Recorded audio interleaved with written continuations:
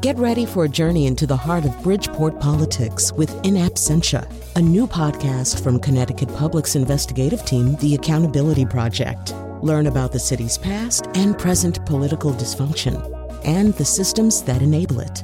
Tune in wherever you get your podcasts. Funding provided by Robert Yeager and the Tao Foundation.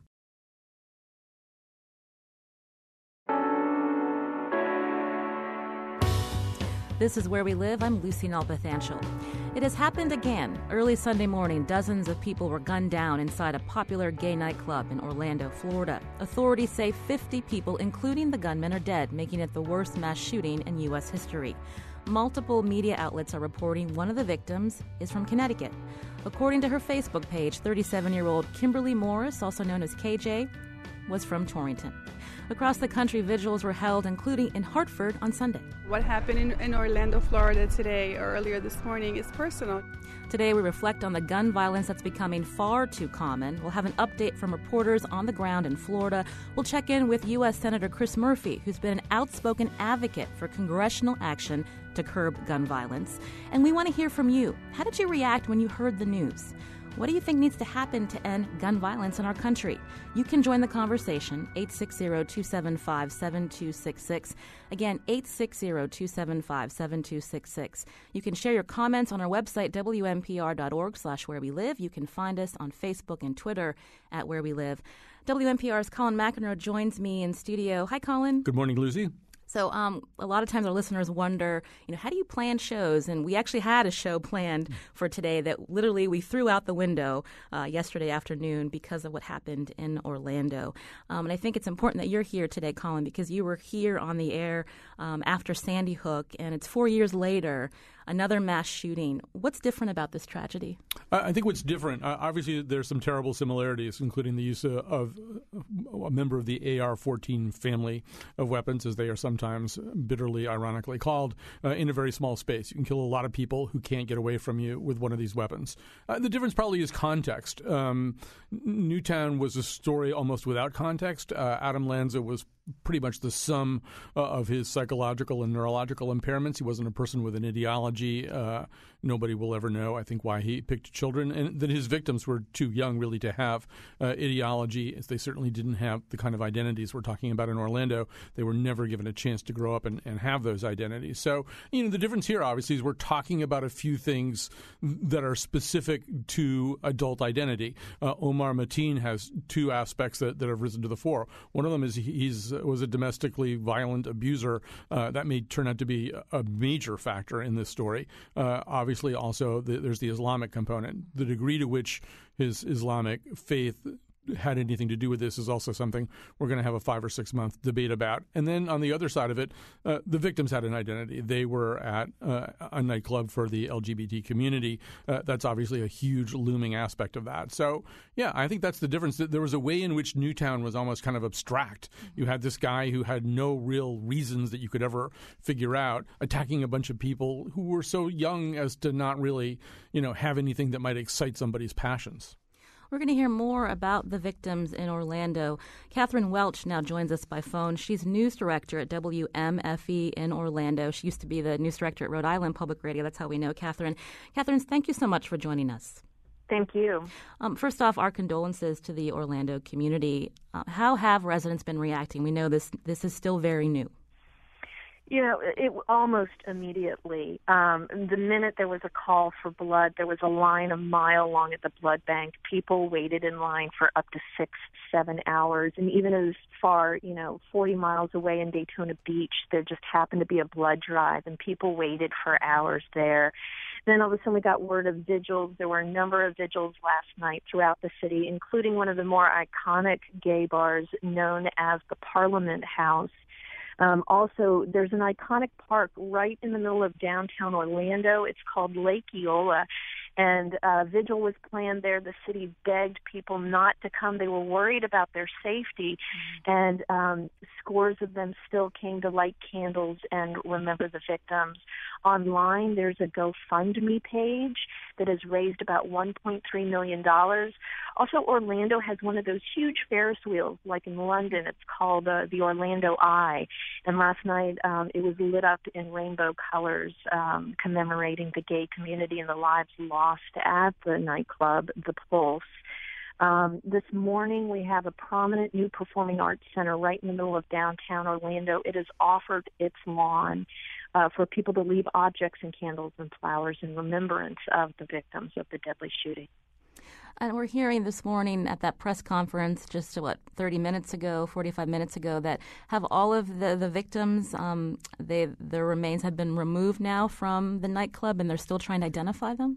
Yes, law enforcement says they have removed all of the bodies from the nightclub. They say most of them have been identified. It's just that about half of them, their families have not been notified. Catherine, this is Colin. I'm wondering if you can tell us anything about Florida's firearms license law. Obviously, there are some things about this case that are a little bit unusual. He'd been investigated and cleared by the FBI for possible terrorist links. We now know also from his ex-wife that he was repeatedly violent, although I guess there's no actual criminal record of that anybody could act on. But just in general, once you have a Florida firearms license, as he did, I'm assuming it's a relatively difficult thing to take away from somebody. Yeah, and that's what I understand as well. And, Florida has a Republican legislature, a Republican governor, and had really in the last legislative session been fighting for legislation been fighting for legislation to allow guns to be carried openly on campuses and open carry. So this is a state that's pushing for more carry laws around the states in places where before they have been banned. We're working now to get in touch with some lawmakers to find out how that discussion will be shaped in the coming months and in the next legislative session. Catherine, I wanted to ask, how has the police and first responders, how have they been able to get information out to families and friends who are still wondering where their loved ones may be?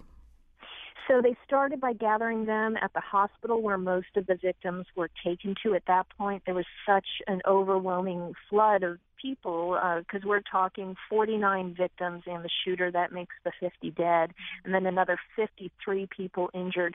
So they moved them to a nearby hotel. That has been the staging area. And methodically and slowly, police say, they have been giving family members some of the worst news of their lives. You're news director at WMFE in Orlando, Catherine Welch. This is Where We Live. I'm Lucy Nalpathanchel. So often when these kinds of events happen, there's criticism of how the media covers these kinds of events. How are you and your team telling the story from Orlando? So one reporter, there's a camp where all the media is, a lectern where law enforcement, FBI, Orlando Police, Orange County Sheriffs, the mayor, the governor, U.S. senators are all coming to brief the media. We have a reporter there getting us the updates. We have a team here at the station, and we have a dedicated health reporter. He's now looking at what's being done, what was done at the hospital, what still needs to be done, how does a trauma center work, things like that. He was also out at the blood banks the other day. We also have another reporter dedicated to what we call in public radio the heart and humanity, the stories of the victims, the stories of those who are mourning the loss. This is summer, and I actually have a quarter of my newsroom out on summer vacation.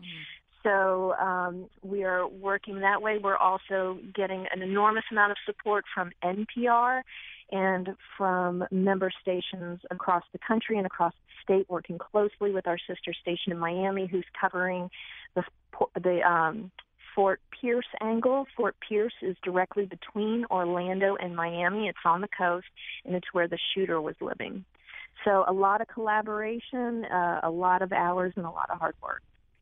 I'm speaking with Catherine Welch, again, news director at WMFE in Orlando, Florida. Catherine, when you began talking with us, you mentioned the blood banks in the community.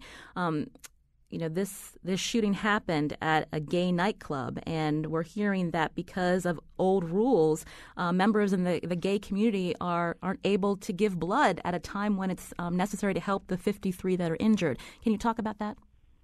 Yeah, so this goes back to HIV/AIDS, and there was a lot of confusion on social media yesterday afternoon into the evening. It's been cleared up now, but gay men are banned from donating blood. It was unclear whether that ban was lifted or not. It has not been lifted. So what we're seeing are members of the gay community showing their support elsewhere. The LGBT Center has a crisis hotline set up. There are people volunteering, answering the phone. A lot of people volunteering the blood banks. They needed juice and fruit to help, the people who were giving blood. More donation centers started opening up, and volunteers really working to bring water and supplies and things like that there. Also, efforts are being made to make sure victims and witnesses were receiving counseling. City of Orlando certainly leading that charge. So a lot of people coming together. This is a very tight-knit LGBT community here in Orlando.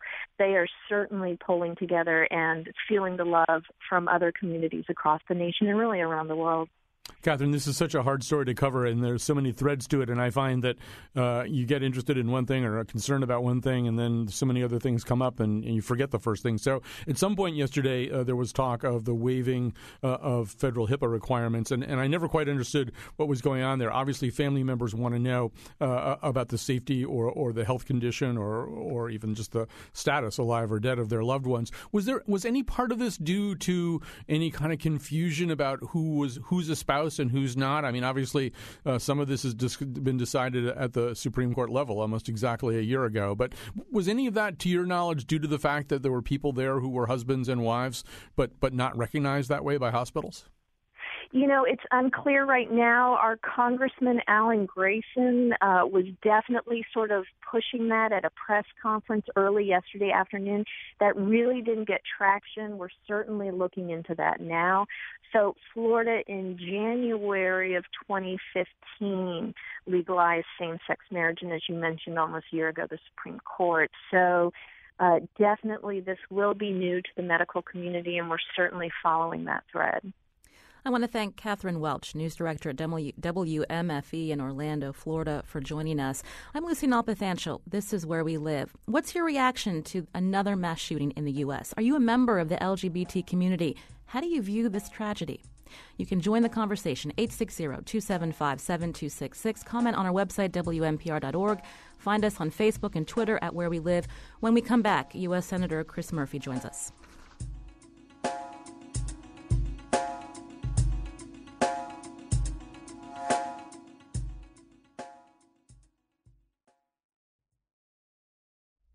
This is Where We Live. I'm Lucy Nalpathanchel. WNPR's Colin McEnroe joins me in studio as we reflect on the massacre in Orlando, Florida on Sunday.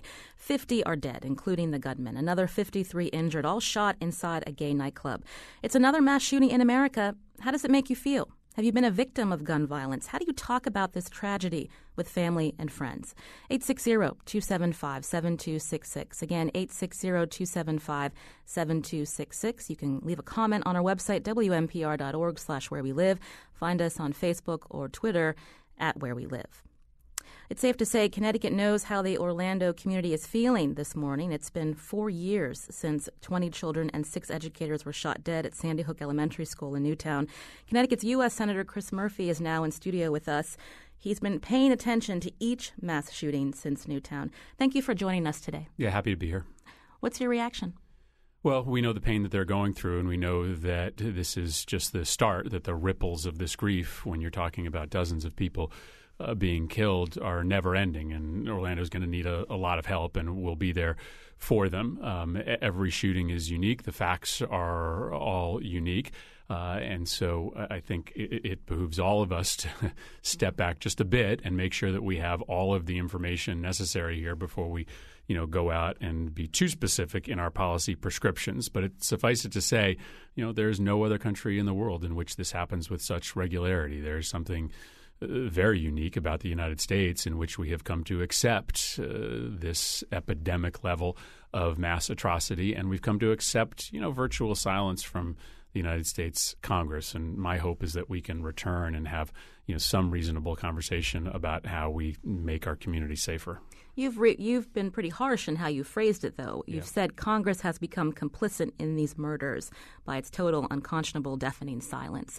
So how do you make that change in Congress if it hasn't happened yet? Yeah, so everybody asks, if Congress didn't do something in the wake of 20 first graders being killed, why would anything else change their disposition? Yeah, my rhetoric is harsh because I think that history suggests time and time again that silence does equal complicity. And I think that there are individuals who have become unhinged from their faculties that are contemplating mass murder. And when they don't hear any policy condemnation coming from the United States Congress, when Congress does nothing in the wake of mass shooting after mass shooting, they take that as implicit but unintentional endorsement. And so I know that there's no one policy panacea, but I do think that we are sending a very dangerous message when we don't do anything to try to change this reality. And so my words are harsh, and I think it is ridiculous that we are going to come back to the United States Senate this week and we are going to debate the budget for the Department of Commerce, right? That's important, but we should be sitting down and talking about some ways that we can find common ground to make this less likely. We should be coming together to condemn the ways in which certain political leaders are going to try to use this incident to further divide us. The rhetoric here is just as important as the actual policy, but we're not going to do that. We're going to just go back to business as usual and, from a congressional standpoint, pretend that this didn't happen. A ban on assault weapons, is that something that you see in the next few years? I mean, again, we're looking at a mass shooting where this alleged gunman had an AR-15 style rifle. Yeah, no, I don't see that happening in the near future. I mean, it's pretty clear that Republicans in Congress are not going to entertain any serious restrictions on military-style assault weapons. But, let's be honest about what these would-be terrorists are doing today. The last few were not concocting bombs in their basements or garages. They were going and buying very powerful military-style weapons that are capable of killing lots and lots of people in a short period of time and opening fire in crowded places. And so I think we have to recognize that for would-be terrorists, their weapon of choice today is an assault weapon. And no, I don't think that there's going to be a serious conversation about banning them. But I think you have to ask yourself, if this guy didn't have access to that weapon legally, A, would he have carried out the crime? I do think there is an element of courage that comes with walking into a crowded place with a weapon of that power. And B, if he had walked in, would as many people have been killed? I don't know the answer to either of those questions, but we're not going to even try to endeavor to find the answer when we get back to Congress this week. Senator Omar Mateen has sort of two different kinds of profiles. One of them is whatever involvement he had with radical Islamic causes. He was cleared by the FBI in one investigation about that. But his other profile, at least based on testimony from his ex-wife, is that of a domestic abuser. And obviously, these kinds of weapons in the hands of committers of domestic violence are incredibly dangerous. We have the Lautenberg Amendment. What we didn't have with Omar Mateen, apparently, was any kind of legal record of him being an abuser. Had there been one, had he been identified as even a misdemeanant, would the Lautenberg Amendment have kicked in? Would it have worked, at least given how it's set up to work? Would it have worked to keep weapons out of his hands? Yeah, it depends on the crime that was committed. There's an effort right now to move more violent misdemeanors into the category of those that would prohibit you from purchasing a weapon. But there, as we know, there are intersections with the legal system relative to domestic violence that today allow you to continue to purchase weapons. If you have a temporary restraining order, for instance, so long as that is temporary, you can still go purchase a weapon. And so, listen, I think that we are better off if we have a broader basket of violent crimes that land you on the list of those that are prohibited from purchasing a weapon, so long as we have a means for you to get off that list. I think the default position should be that if you've committed a violent crime, if there is evidence to suggest you are a threat to your loved ones or your community, that you shouldn't be able to buy a weapon, and then you can grieve that process to try to get that right back.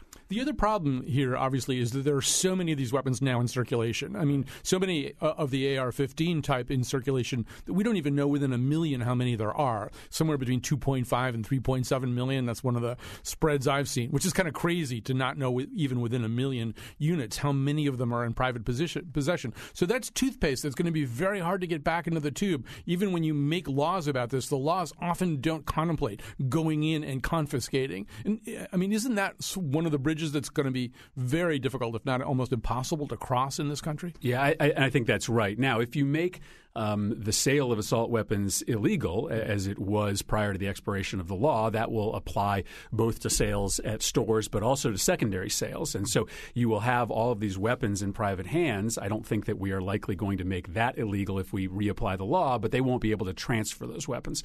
So I don't think it's coincidence that this sort of epidemic level of mass atrocity has broadly correlated with the expiration of the assault weapons law. And about half of these very high-level mass shootings, it has been one of these weapons that's been used. And even if there are a lot of them out there, they couldn't be transferred to people like Omar Mateen, who are purchasing the weapons, it seems to be, at the immediate moment that they're contemplating these crimes. I want to go to the phones now. Karen is calling from Mystic. Go ahead, Karen. You're on Where We Live. Yeah, hi.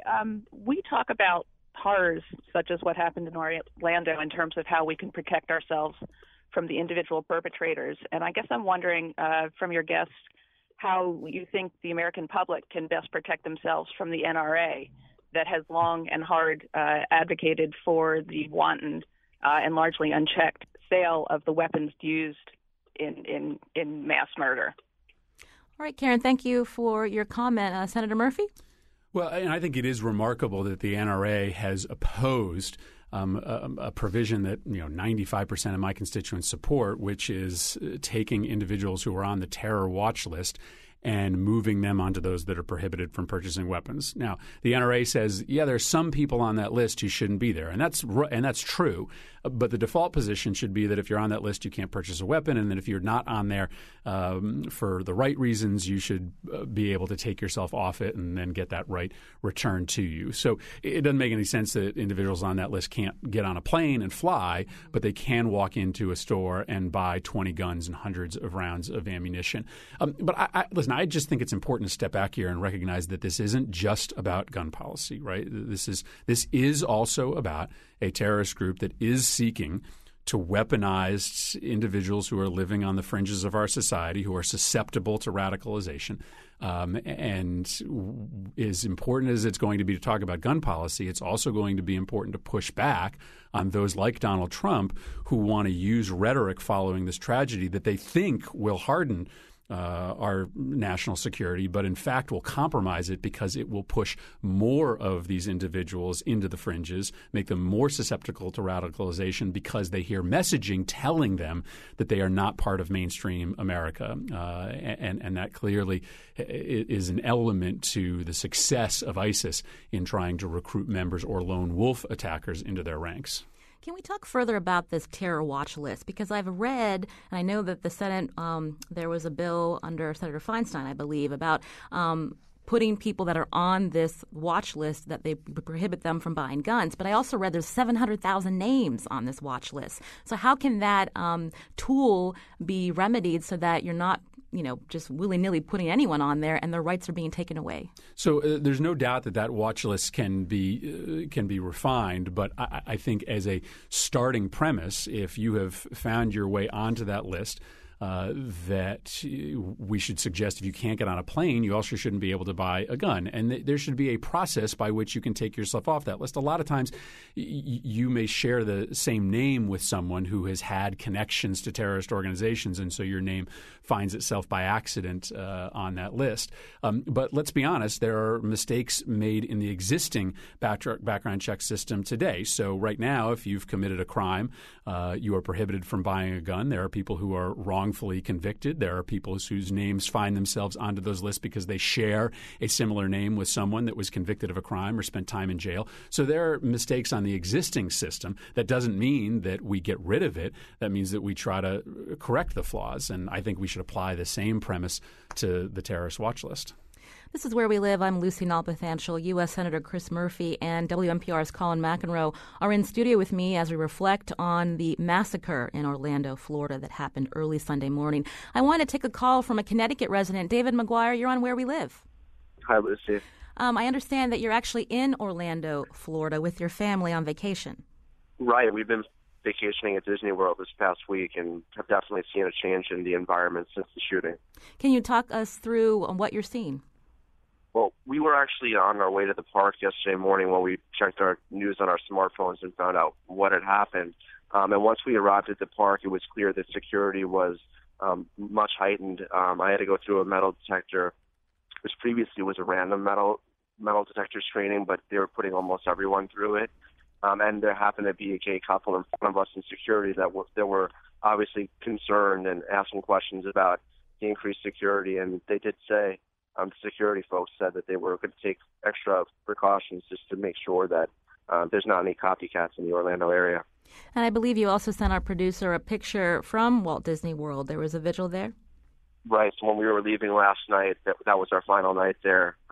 They were putting the flag in Main Street of Magic Kingdom at half-mast, and people were visibly upset, and people were taking pictures like my wife did. So clearly touched a lot of people and just shaken even that kind of fun environment at Disney World.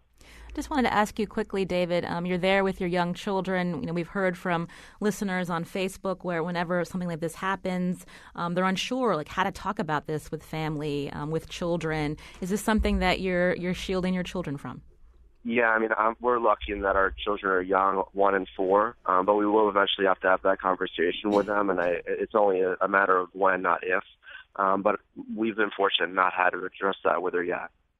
And I wanted to mention that David McGuire is also with ACLU Connecticut. And you were going to be on the show today for another topic, but because of what happened in Orlando, we wanted to reach out to you. So thank you so much for your call, David, and safe travels back home. Happy to lend this perspective. Thank you, Lucy. And I want to take another call now. This is Derek from Windsor. Derek, you're on Where We Live. Yeah, thank you for taking my call. First, let me just say Chris Murphy for Vice President. But I want to say it's sad that we're having this conversation in America, supposedly the greatest country in the world. And I learned long ago that to every problem there is a root cause. And until you get rid of that root, it's like a tree. You'll never be able to get rid of the problem. And the problem is money from the gun lobby. And I don't think it's sad to say that we're going to be seeing much more of this in my mind. I hope I am wrong.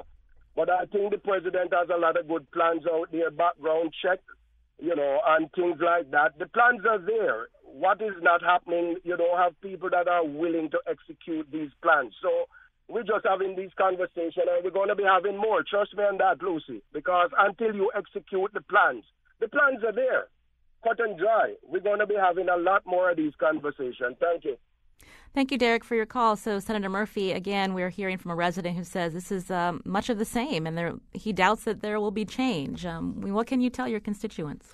Well, and I think this relates to the prior question about what can average citizens do. I mean, the reality is that 90% of Americans support something like background checks, and the majority of Americans, maybe not the same number, support restriction on the purchase of military-style weaponry. Americans are not elevating that issue on their list of priorities when they go to vote, and President Obama has encouraged people to make that a voting issue. So that's certainly something that people can do. We've got to find a way to build some consensus on these issues. When you have there are very few issues like this where on background checks and this terror watch list issue, you have 90% of the American public in one place and you can't get a consensus in Congress. One of the only ways that gets fixed ultimately is at the ballot box. Again, I think it's a mistake to have this conversation just be about gun policy. I think this shooting suggests that this problem is much bigger and much broader, and we've got to broaden out the conversation besides just a question of assault weapons. But it is a very relevant part of the discussion. Speaking of which, we got a tweet from a listener who said, "We need to be our own first responders. Be prepared. Gun-free zones are a problem, not a solution." Well, what we know is that the data very clearly tells us one thing and one thing only, which is that in communities that have more guns, they have more gun violence. In communities that have looser gun laws that allow for concealed to carry, they have more gun crimes. And so there is absolutely nothing that the evidence suggests that suggests that more guns in a society, more guns in schools or nightclubs or churches leads to less gun violence. I don't know whether this is confirmed, but there are reports that there was an off-duty officer in the club who was armed and who knows what happened, but that apparently did not immediately stop this shooting. And again, the evidence suggests that that is not actually a prescription to reduce this level of carnage. Senator, as you say, I mean, we don't know anything close to everything about this situation or anything close to everything about Omar Mateen. Early reports kind of suggest that he's more of a lone wolf than part of a network. You may know more about this by now, but it doesn't really look like he fits into the ISIS-directed profile. He's more the ISIS-inspired profile. ISIS kind of has its own version of if you see something, say something. It's if you think you should commit an act of terrorism on your homeland, go ahead and do it. Don't even come to us for training or help. In a situation like that, where you have a guy who, to use a word you used earlier, is probably kind of unhinged in a general way, and then is just plugging into this sort of open source set of ideas about domestic terrorism. I mean, it seems to me like a problem without an obvious solution. I don't know how you identify and begin to, in a proactive way, deal with people like that. Well, but there's got to be something in your surroundings that plugs into your brain when you hear that message that allows it to make sense, right? So you are being told by ISIS that you are the other, that there is a war that exists between Christianity and Muslims, between the East and the West. And so I don't think that ultimately that can lead to a mass atrocity unless you look around and there's something that reinforces that notion that you've been given. So that's why, I want this conversation to be about pushing back on this rhetoric that suggests that the solution is to target Muslim neighborhoods or keep Muslims out, because that ends up in that message from ISIS making much more sense to people who are unhinged, who are maybe susceptible to hear it. So that may not be a piece of legislation or a law, but it's a reminder to all of us how we combat this, which is frankly by doubling down on inclusive communities. I mean, it just seems one thing about this guy, about Omar Mateen, obviously he's homophobic, right? I mean, he's picked a particular target. We know from other things that have been said about him. His father, I think, thinks he was radicalized by he and his son seeing men kissing. This isn't really a huge part of the ISIS agenda. I mean, ISIS hates everybody, but in terms of the rhetoric that they spew out, homosexuality isn't all that high on the menu. So clearly there are other things radicalizing this guy, or at least making him incredibly violent, that don't track or map precisely onto ISIS. And we don't know what his storyline with ISIS is. It may be that this was simply an ad hoc justification, an add-on for a crime that he had decided to commit for other reasons. But, ISIS certainly is an attractive organization if you want to hate anybody and want to commit an act of violence against anybody who's a member of an identified minority group. And again, we need to be taking steps to prevent that radicalization. But once it occurs, we also need to take steps to reduce the likelihood that you can then go get your hands on a very powerful weapon and commit an act of violence like this. There are a multitude of prophylactic steps that we can take that we have not. And I would argue that with some of the rhetoric we've seen in the last 48 hours, we are arguably exacerbating. I want to take a call. This is Where We Live. I'm Lucy Nalpathanchel. Some listeners are calling in. Jeff from Coventry, you're on Where We Live.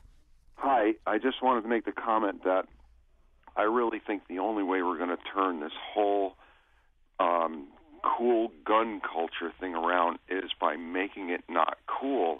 There's too many movies, TV shows, video games where the answer lines right up with what the NRA is saying, and the way gun crimes are resolved are by good guys with guns.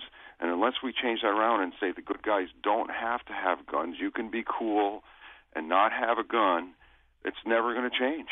That's my opinion, so I'll take my answer off the air. Thanks.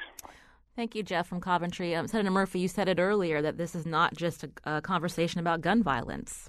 Well, listen, we have a celebratory culture of guns in this country. It is something beyond just the Second Amendment right. It is also a celebration of firearms that pervades every medium the fact that the Motion Picture Association is creating ratings for movies in which they allow for, mass violence and epic levels of gun violence to make it into our movie theaters, but treat sexual content in a very different way, tells you what we value and what we don't. So I think that's a tougher issue to crack from a public policy level, but it's a reality. If you look at somebody like Adam Lanza, there's a lot of different storylines that play into how he ended up killing 26 people. It is a story of mental illness. It's a story of his connection to this culture of violence. It's a story of his access to powerful weapons. And the concoction is, essentially denies us the ability to tell a really simple storyline. You can join the conversation, 860-275-7266. I want to take one more call before we get to break. Joe, you're on Where We Live. Hi, thanks for taking the call. Listen, I believe Senator Murphy is correct that this is a larger issue that speaks to the culture of violence in our society, from our media to our local paramilitary law enforcement and, the rise in gun deaths. But there's a disconnect between conservatives, violence, guns, and liberty, particularly when 26 school children can be slaughtered and nothing has changed. What hope do we have? Well, I think we have hope because the American people, the broad electorate, understands that things have to change. We have this very peculiar circumstance right now in Washington in which, the endorsement from the gun lobby means something much more than your positioning on guns. It's become, kind of a stamp of approval that you're a true conservative. And so we've got to figure out that issue as we move forward, because I don't know that democracy really allows for the Congress to say this far out of step with the broad cross-section of the American public for too long. So I remain an optimist about this, again, while acknowledging that in this incident, it's not just a question of gun laws. It is also a question about a terrorist organization that is losing ground in Syria and Iraq today. One of the main arguments for the expansion of their influence is being lost to them, the inevitable expansion based on the geography of the caliphate. Thus, they are more reliant now than ever on trying to inspire these lone wolf attacks. We've got to talk about that as a portion of this debate.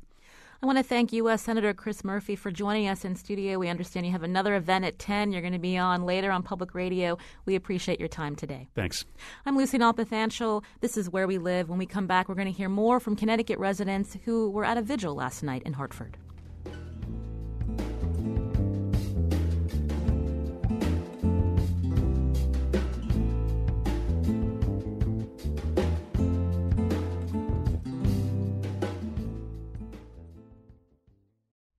This is Where We Live. I'm Lucy Nalpathanchel. There is more love, like you need it, somewhere. There is more love. That was music from a vigil held yesterday on the north steps of the Connecticut State Capitol building. The gathering took place to honor the victims of Sunday's mass shooting in Orlando, Florida. 49 victims and dozens were injured. Sunday's shooting massacre is being called an act of terror and an act of hate. Here's President Obama just hours after the massacre. The shooter targeted a nightclub where people came together to be with friends, to dance and to sing and to live. The place where they were attacked is more than a nightclub. It is a place of solidarity and empowerment where people have come together to raise awareness, to speak their minds, and to advocate for their civil rights. So this is a sobering reminder that attacks on any American, regardless of race, ethnicity, religion, or sexual orientation, is an attack on all of us and on the fundamental values of equality and dignity that define us as a country. We're going to hear more from the LGBT community about their reaction to Sunday morning's massacre in Orlando. But joining us now by phone is an organizer of that vigil in Hartford last night. Dr. Saud Anwar is a South Windsor Town Council member and Connecticut's first Muslim mayor, also founder of the American Muslim Peace Initiative. Dr. Anwar, welcome back to Where We Live. Thank you, Lucy. Thank you for having me. So first off, your reaction to the news when you heard it. It was heartbreaking. You get hurt at so many levels. First, about the loss of innocent lives, and then the next pain is the fact that our LGBT community, which has been attacked and bullied in so many ways, is yet again a victim of one of the worst hate crimes that we have seen in our lifetimes. And then, of course, the other pain was that this person claimed to be a Muslim, which also hurts you being a Muslim. Dr. Anwar, Where We Live senior producer Lydia Brown here at WNPR spoke with some of the people who attended the vigil you organized in Hartford last night. She wanted to find out what brought them out on that chilly Sunday evening. Here's what they had to say. Well, with what happened in Orlando today, I really wanted to be able to be with community and bring my daughter as well. It was really important to me. She and I always talk about the importance of kindness and not hate and not being mean. And so we came up with this sign that says, choose love, not hate. You know, the solidarity of seeing, you know, it doesn't matter, you know, how you identify, whether that's religion or sexuality or gender. When things like this happen, it's about being together and it's about offering support to people. For me, this is personal. What happened in Orlando, Florida today or earlier this morning is personal. You know, I have a stepson who's from the LGBT community. I have a niece, a goddaughter. I work with young people who are from the LGBT community, so it's very, very personal. So it made me very sad, angry, and I wanted to come here just to say that I'm present to support the LGBT community. We have to see each other. We have to see each other hurting. We have to see each other in hopefulness and in prayerfulness and know that together we're stronger. I think that's probably the biggest reason to be in a place like this, is to feel the strength that comes from everybody who's here. Those were voices gathered by Where We Live senior producer Lydia Brown at a vigil last night for the victims of the mass shooting in Orlando, Florida. Dr. Anwar, you know, we hear so often when these events happen that, you know, people, what they want to do is they want to come together in solidarity. But meanwhile, there's a lot of rhetoric out there that divides this country. I mean, somebody who has been in or is in politics now, I mean, what are some ways that community should respond to this? I think this is also a time where people have to be responsible. We have to look at the broader picture, and I'll be somewhat blunt. When politicians like Trump use this tragedy to further their political agenda and use hate speech and then use hate speech against the Muslims and other minorities, that actually is a gift to ISIS. It legitimizes ISIS, but it also helps their opportunity to recruit people. And we have to be a responsible community, responsible leadership within the faith communities, but also within the political communities, to stand up against hatred, because that actually is the precursor to what we saw in Orlando yesterday. This is Colin McEnroe here. It does seem as though, once again, you're put in an unfair position. Obviously, in Norway, the Christian community didn't have to explain that Anders Breivik was not some kind of expression of Christian belief. Same thing with the Charleston shooter here in the U.S. But it does seem as though Muslim leaders, every time something like this happens, have to explain this. But so, first of all, I apologize for asking you any question about this, but maybe you can just say a little bit about, since there obviously homosexuality was part of this crime, or the LGBT community was part of this crime. What in general would the average American, Muslim American, think or know about LGBT rights and attitudes? So the challenge we have, Colin, thank you for your kind comments about the challenges the Muslims have to face every time there is a criminal activity or a terrorist activity done by an individual claiming to be a Muslim. The challenge in this crime is that first we have to recognize that it is a hate crime. We have to recognize the hate crime, and even terrorist activity is a broader, generalized hate crime at an organized level. But the hate that we see in some segments of the so-called religious right is unfortunately a reality when it comes to LGBT community, and I think that's where the community members from within those faiths have to stand up. And when they hear something, they have to say something, because hate is the mother of violence in so many ways. And I think that's something we need to stand together. And I think another thing that we have to recognize is that there are people outside of our country, ISIS, and who are trying to recruit people too in some respects. So indirectly they're trying to influence people. Indirectly they're trying to identify the vulnerable in our society to try and further their nefarious agendas. I wanted to bring in the conversation. We're mentioning the LGBT community. Sean Lang joins us by phone. She's Director of Public Policy with AIDS Connecticut. Sean, welcome to Where We Live. Thanks, Lucy. It's great to be here. Tell me how the LGBT community is reacting to what happened in Orlando during Pride Month. I think we're horrified. And I just want to say, too, that, it not only occurred during Pride Month, but during the month of Ramadan. So bringing together Muslims and the LGBT community and other allies is critically important last night.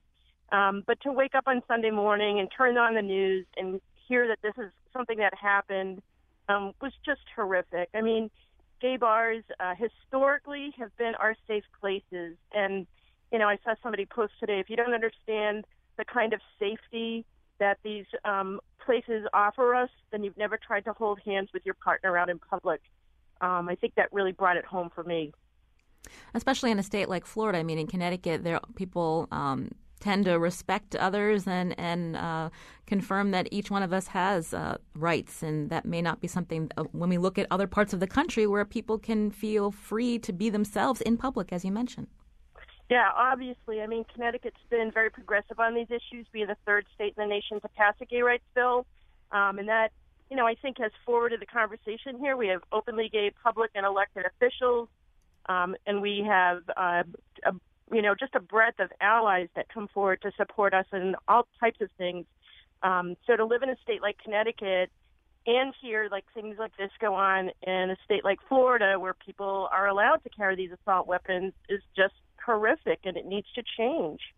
Sean, it's Colin. So about a year ago, obviously, the White House was bathed in rainbow colors after the Supreme Court decision, and so were so many people's Facebook profiles. But there's been a year of pushback, and it's shown up, obviously, in places like North Carolina. And I don't know, and you don't know, how to fit this particular act into the culture of that pushback. But I'm just wondering, as you continue with this month, whether it makes sense to ask for a little bit more security at gay pride demonstrations. There was that confusing report out of Los Angeles yesterday. I think it's sort of less clear now what that guy was up to with the weapons and explosives in his car. But obviously, you don't want to transform your culture of hard-won freedom into one of paranoia.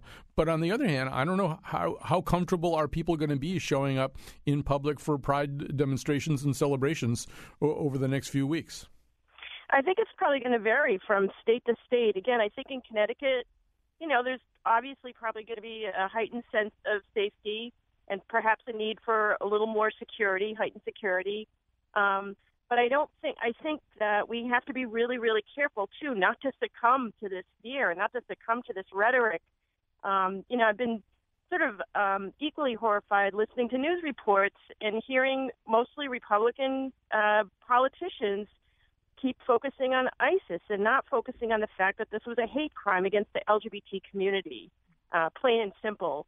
But I think we have to keep moving forward in a way that, we don't shrink back from where we are now. We don't roll back where we are now in terms of equality, and we keep moving forward. And I think last night's vigil on the steps of the Capitol was just a shining example of the way that Connecticut responds to something like this. We got a tweet from a listener who says, language that we use determines how we react. Shouldn't call the alleged gunman a lone wolf when they are simply a murderer. We're almost out of time. I do want to thank Sean Lang, Director of Public Policy with AIDS Connecticut. Thank you so much for calling in today.